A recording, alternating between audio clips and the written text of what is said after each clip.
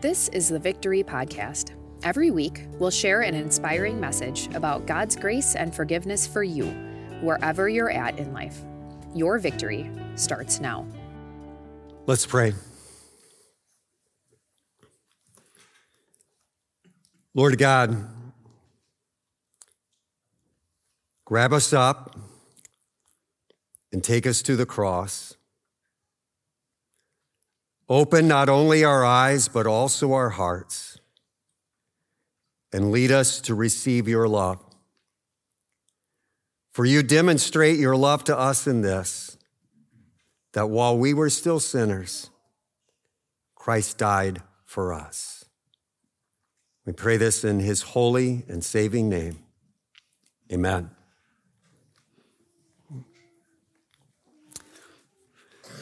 For many of us, today was a somber day.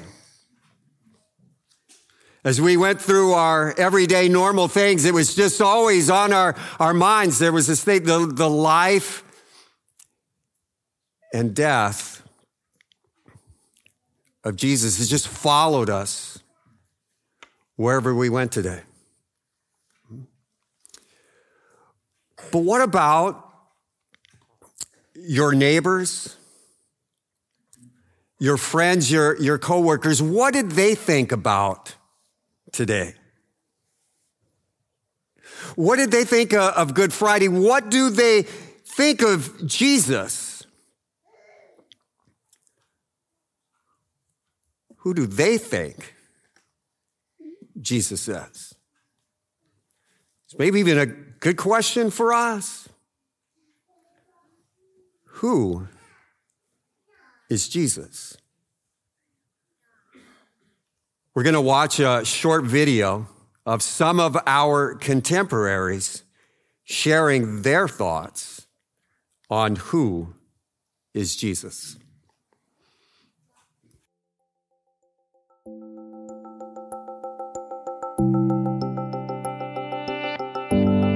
Historical figure? I don't know. I think he was just a person. I don't know. Just a normal person like us. He was a selfless person.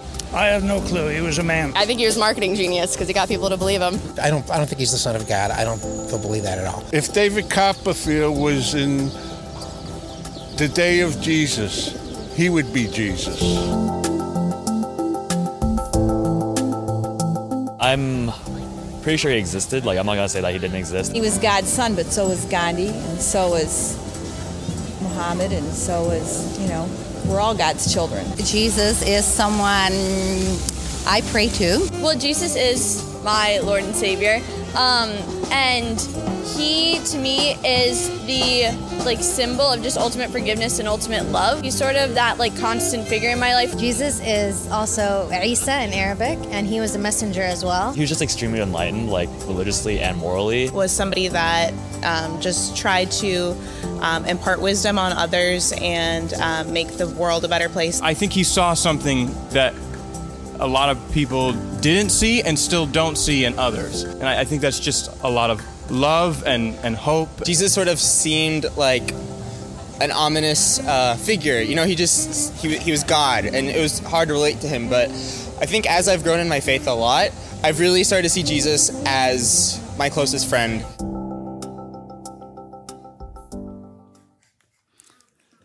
As I mentioned earlier, we're continuing our series dealing with my doubt, and we're going to answer that question, who is Jesus? Any number of us here worshiping online too can remember back that Jesus was born in this small town of Bethlehem in Judea. He was given the name Emmanuel, God with us. Really kind of strange. It was perplexing, the whole thing. He was born, and his very first crib was a feeding trough. And yet, at the same time, the angels announced his birth to shepherds living outside of Bethlehem. The time of his birth, people from the east, Magi from the east, come to worship him. And at the same time as that, King Herod wants to kill him.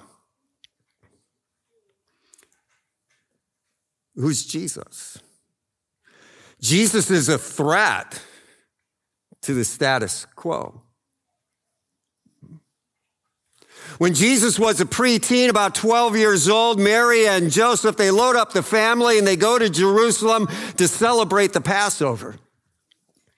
After the Passover celebration is over, Mary and Joseph and the rest of their kids, they all leave, but they leave the 12-year-old Jesus behind, all alone in the city. After they go for about a day's journey, they realize Jesus isn't with them. They go back to Jerusalem and look all over the place for him. And when they find him in the temple, they blame him. And Jesus says, well, didn't you know I had to be about my Father's business? It's kind of like a foreshadowing of what would happen, right? His loved ones would leave him all alone in Jerusalem. He would be blamed for others' sins. And he would be about his Father's business. Jesus is on mission. And just before he began his earthly ministry, a guy by the name of John the Baptist, who was going to be a forerunner to prepare the way of the Savior, this John the Baptist guy looks out, sees Jesus, and says to everybody who can hear, everybody around him says of Jesus, look, the Lamb of God who takes away the sin of the world. Jesus is fulfillment of prophecy. As Jesus then began his earthly ministry, he gathered up some guys to mentor and to teach and help him carry out his ministry. In Matthew chapter 10, we run into the names of these guys. These are the names of the 12 apostles. First, Simon, who is called Peter, and his brother Andrew. James, son of Zebedee, and his brother John. Philip and Bartholomew. Thomas and Matthew, the tax collector. James, son of Alphaeus and Thaddeus. Simon the Zealot, and Judas Iscariot, who betrayed him. Maybe you saw a couple of those names were underlined. Matthew, the tax collector. In other words, he was pro-government.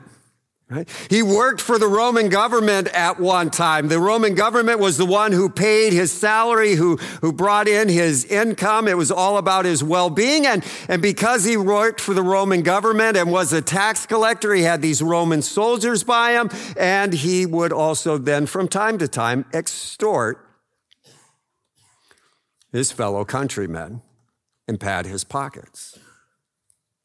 Matthew was pro-Rome. Then one of the other guys was Simon the Zealot. In other words, he was anti-government. He was ready to secede from the nation in a heartbeat. Can you imagine the tweets those guys could have had? Who is Jesus? Jesus loves people from all backgrounds, even divergent thoughts. As Jesus went around and carried out his ministry, he taught deep things, not just surface level things. We go to one of his most famous teachings, if not his most famous teaching, the Sermon on the Mount. And Jesus says, "You have heard that it was said to the people long ago, 'You shall not murder, and anyone who murders will be subject to judgment.' But I tell you that anyone who is angry with a brother or sister will be subject to judgment. Again, anyone who says to a brother or sister, Raka, is answerable to the court. And anyone who says, you fool, will be in the danger of the fire of hell. And he goes on, and you have heard that it was said, you shall not commit adultery. But I tell you that anyone who looks at a woman lustfully has already committed adultery with her in his heart. See, what Jesus was saying, it isn't just what a person does that makes them right or wrong. It's what they say. And it's not just what they do and what they say, but also what they think. Jesus was letting everybody know, you may be able to hide your thoughts from others, but you can't hide your thoughts from God. He knows what's in your hearts.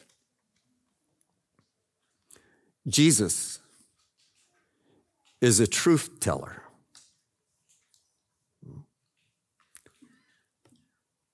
On one of the most peculiar teachings in Scripture, the Pharisees, church leaders, somehow or another, they catch a woman in adultery. They drag her out of wherever she's at, wearing whatever she is or isn't. They drag her out, take her to Jesus, and they announce to Jesus, we caught this woman in the act of adultery. The law of Moses says she should be put to death. What do you say, Jesus? See, they wanted to trap him. You know what Jesus did? He kneeled down, started writing in the sand with his finger. The Pharisees grew more irate. What should we do? What do you think? Don't you have an opinion? Don't you have any good ideas for us, teacher? And finally, Jesus stood up, and in effect, he said, you're right. She should be stoned to death. They all picked up their rocks. And Jesus said, and whichever one of you is without sin, you go first. You throw the first rock. And one by one, they have to let their rocks drop to the ground with a thud. And after they all leave, it's just Jesus and this woman. And Jesus says to her, who of them condemned you? Shaking and fearful of her life, ashamed of what she had done. She says, no one, sir. And Jesus says to her, neither do I condemn you. Go and leave your life of sin. Jesus teaches truth and grace. That was really bothersome to the church leaders. Jesus wasn't doing the things they wanted him to do. He wasn't saying the things that they wanted him to say. And they despised Jesus. They finally accuse him of blasphemy. And if you go back into the Old Testament, the penalty for blasphemy is death. And their anger and their hostility and their hatred grows for Jesus. And it reaches an all-new high right after Jesus raises Lazarus from the dead. The chief priests and this, they form a meeting. They said, hey, let's get together. Then the chief priests and the Pharisees called a meeting of the Sanhedrin. What are we accomplishing? They asked. Here is this man performing many signs. If we let him go on like this, everyone will believe in him. And then the Romans will come and take away both our temple and our nation. Then one of them, named Caiaphas, who was the high priest that year, spoke up. He said, "You know nothing at all. You do not realize that it is better for you that one man die for the people than that the whole nation perish."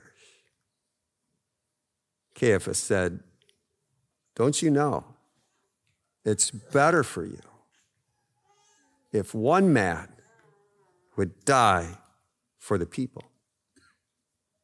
Scriptures tell us he didn't say this on his own, but as high priest that year, he prophesied that Jesus would die for the Jewish nation, and not only for that nation, but also for the scattered children of God, to bring them together and make them one. So from that day on, they plotted to take his life. And so shortly after, Lazarus is raised from the grave. Shortly after they have this meeting of the Sanhedrin, Jesus gets arrested. They take him to Pilate, the Roman governor, because they're seeking out the death penalty. The Jewish people don't have a right for the death penalty, but the Roman government does. And so they escort Jesus to Pilate in a huff. And Pilate, this pagan governor, questions Jesus, puts him on trial right there in front of him. And you know what Pilate found out? That Jesus was innocent. He didn't do anything wrong, let alone anything deserving death. And so Pilate tries time and time again to get Jesus released, but the chief priests, the teachers of the law, they all encourage the crowd. And so before you know it, the crowd is chanting out, "Crucify him, crucify him." Pilate knows he's innocent. But the chants keep on going, "Crucify him, crucify him." And Pilate now is beginning to be afraid that there's going to be a riot that happens because of all these people. And so even though he knows Jesus is absolutely innocent, he hands him over to be put to death, to be crucified, even though he's innocent. And the scripture says, 2 rebels were crucified with him, with Jesus, one on his right and one on his left. Those who passed by hurled insults at him, shaking their heads and saying, "You who are going to destroy the temple and build it in 3 days, save yourself. Come down from the cross if you are the Son of God." In the same way, the chief priests, the teachers of the law, and the elders mocked him. "He saved others," they said, "but he can't save himself. He's the King of Israel? Let him come down now from the cross and we will believe in him. He trusts in God. Let God rescue him now if he wants him, for he said, 'I am the Son of God.'" In the same way, the rebels who were crucified with him also heaped insults on him. And so Jesus was beaten, brutalized, and bloodied. He was crowned and crucified. As he hung from the cross, as we read in Psalm 22, you could count all of his bones. His body was stretched out. They were out of joint. He looked pathetic. He was powerless. He looked like and was treated like a horrible criminal. And yet the innocent Jesus said, "Father, forgive them, for they do not know what they are doing. And when Jesus had cried out again in a loud voice, he gave up his spirit. At that moment, the curtain of the temple was torn in two from top to bottom. The earth shook, the rocks split, and the tombs broke open. The bodies of many holy people who had died were raised to life. They came out of the tomb after Jesus' resurrection and went into the holy city and appeared to many people. Now check this out. When the centurion and those with him who were guarding Jesus saw the earthquake and all that had happened, they were terrified and exclaimed, "Surely he was the Son of God."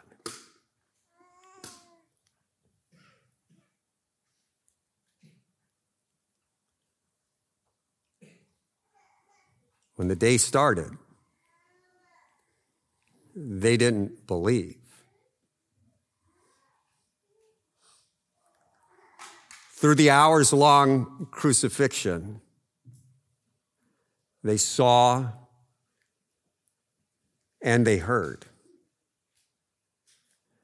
They heard not only the crowd, they heard Jesus.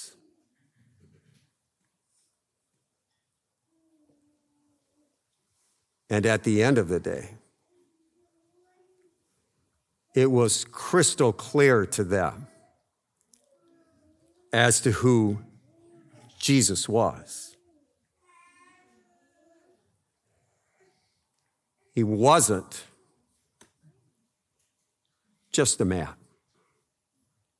He wasn't just a historical figure. He wasn't David Copperfield. He wasn't just a good teacher. He wasn't a liar or a lunatic.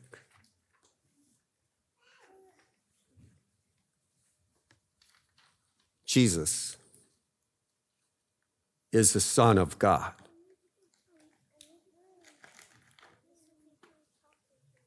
And this is why that's important. If Jesus were just a criminal and he died on the cross, he was getting what he deserved. If Jesus was just a good man, a good teacher, and he died on the cross, he was crucified, oh my goodness, that would just be horrible. It'd be tragic. And nothing would come of it. But because he is the innocent Son of God, he took all of our sins of the whole world. Isaiah says, surely he took up our pain and bore our suffering. Yet we considered him punished by God, stricken by him and afflicted. But he was pierced for our transgressions. He was crushed for our iniquities. The punishment that brought us peace was on him, and by his wounds we are healed. It's so important that Jesus is the Son of God because only God could pay for the sins of the whole world. Only God could pay for your sins and mine. It's so important because it shows us that not only is God with us, but that God is for us. He paid for all of your sins. Jesus said from the cross, "It is finished." The work of salvation is complete. And because it is finished, because the work of salvation is complete. Because it's finished, you and I are really just beginning to live. Let's pray.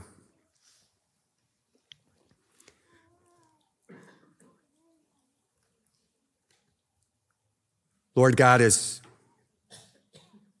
we trace some of your steps, as we look back on your life, none of those steps, none of the things you said, none of the things that you did, none of the things you thought, none of those things should have taken you to the cross.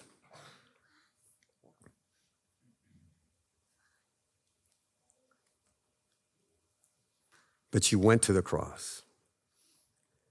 You came to go to the cross. You came to pay for our sins. You came so that we could live with you forever in heaven, apart from sin, apart from death, and apart from suffering. Lord God, as we look at the cross, we reflect that back onto the manger. We carry your name, God, with us. And then we see you on the cross. We clearly see that you're God for us. Lord God, hold us close in your arms of love. Keep us safe and keep us proclaiming to all people that God is for us. We pray this in your name, Jesus, the Savior of the world. Amen.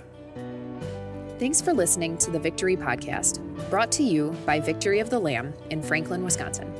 For video sermon archives, more information about us, and to let us know how we can meet you where you're at, go to victoryofthelamb.com.